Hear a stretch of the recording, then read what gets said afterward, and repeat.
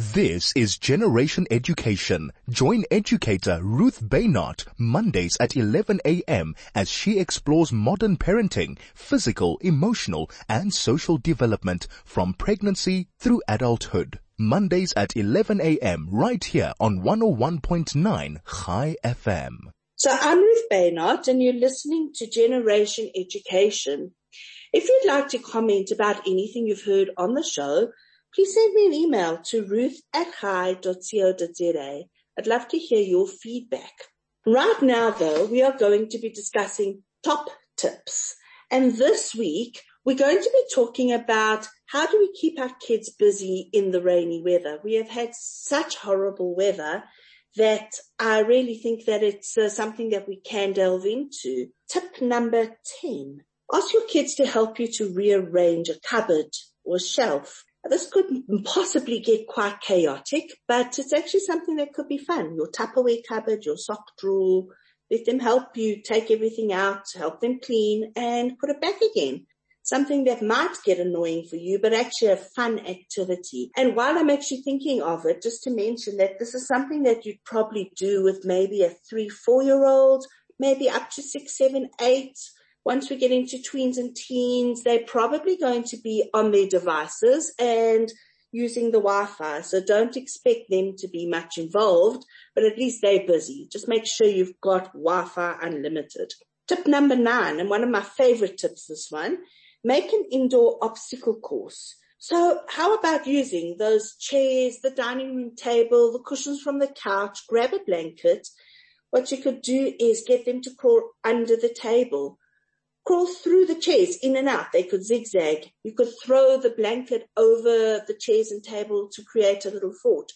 Put the cushions on the floor, let them do jumps on the cushions. You could even grab some bowls from the kitchen and let them step in those. Something really fun to do. And don't worry about the mess. Just enjoy it because it goes so fast. You can always tidy up, but you're making memories. Tip number 8, read a book. Sit down with your little one and read. Favorite story, new story, maybe read a chapter book where you do a chapter every day or a few short books. Really fun to do with them. Play-Doh, tip number 7. This is really great and you can get the child actually involved from the start, getting them to help you make Play-Doh. There are some fantastic resources online where you can find Play-Doh recipes.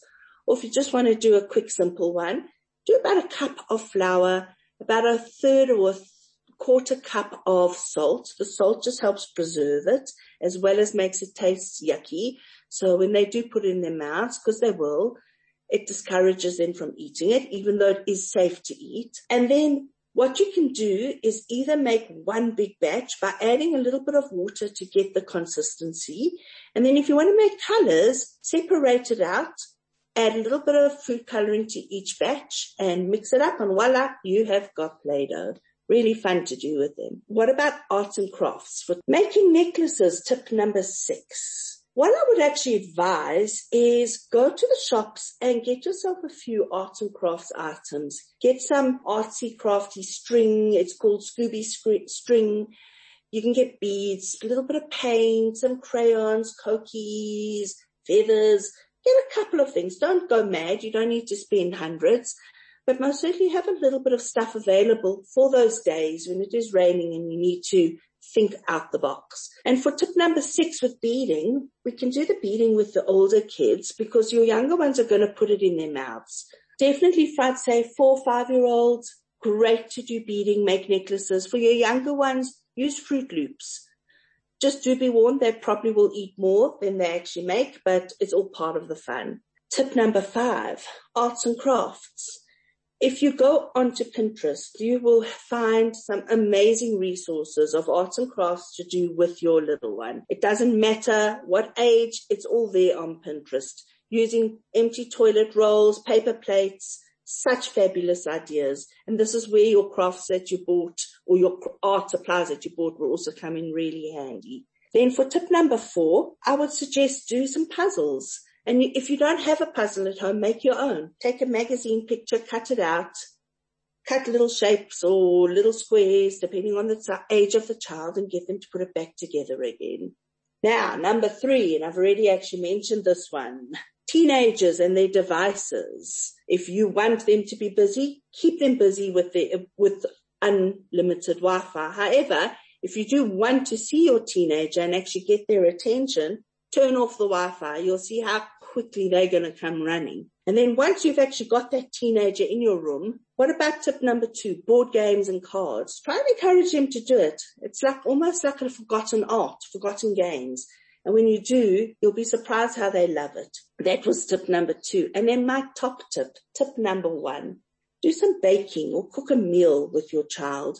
With your littlies, baking is such a fun way for them to, first of all, be learning, getting some tactile input, as well as actually having fun and having an end product. With your older ones, cook a meal with them. Make a chicken or get them to help you make a salad. Such fun for our kids to do. There are also lots of ready-made cookie and cupcake packs available for kids, as well as biscuits.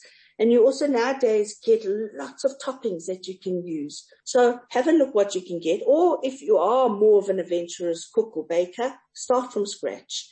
And you can do different shapes, different colors, and really have fun. So those are the top tips for this week to keep our kids busy during rainy weather. I hope that they help.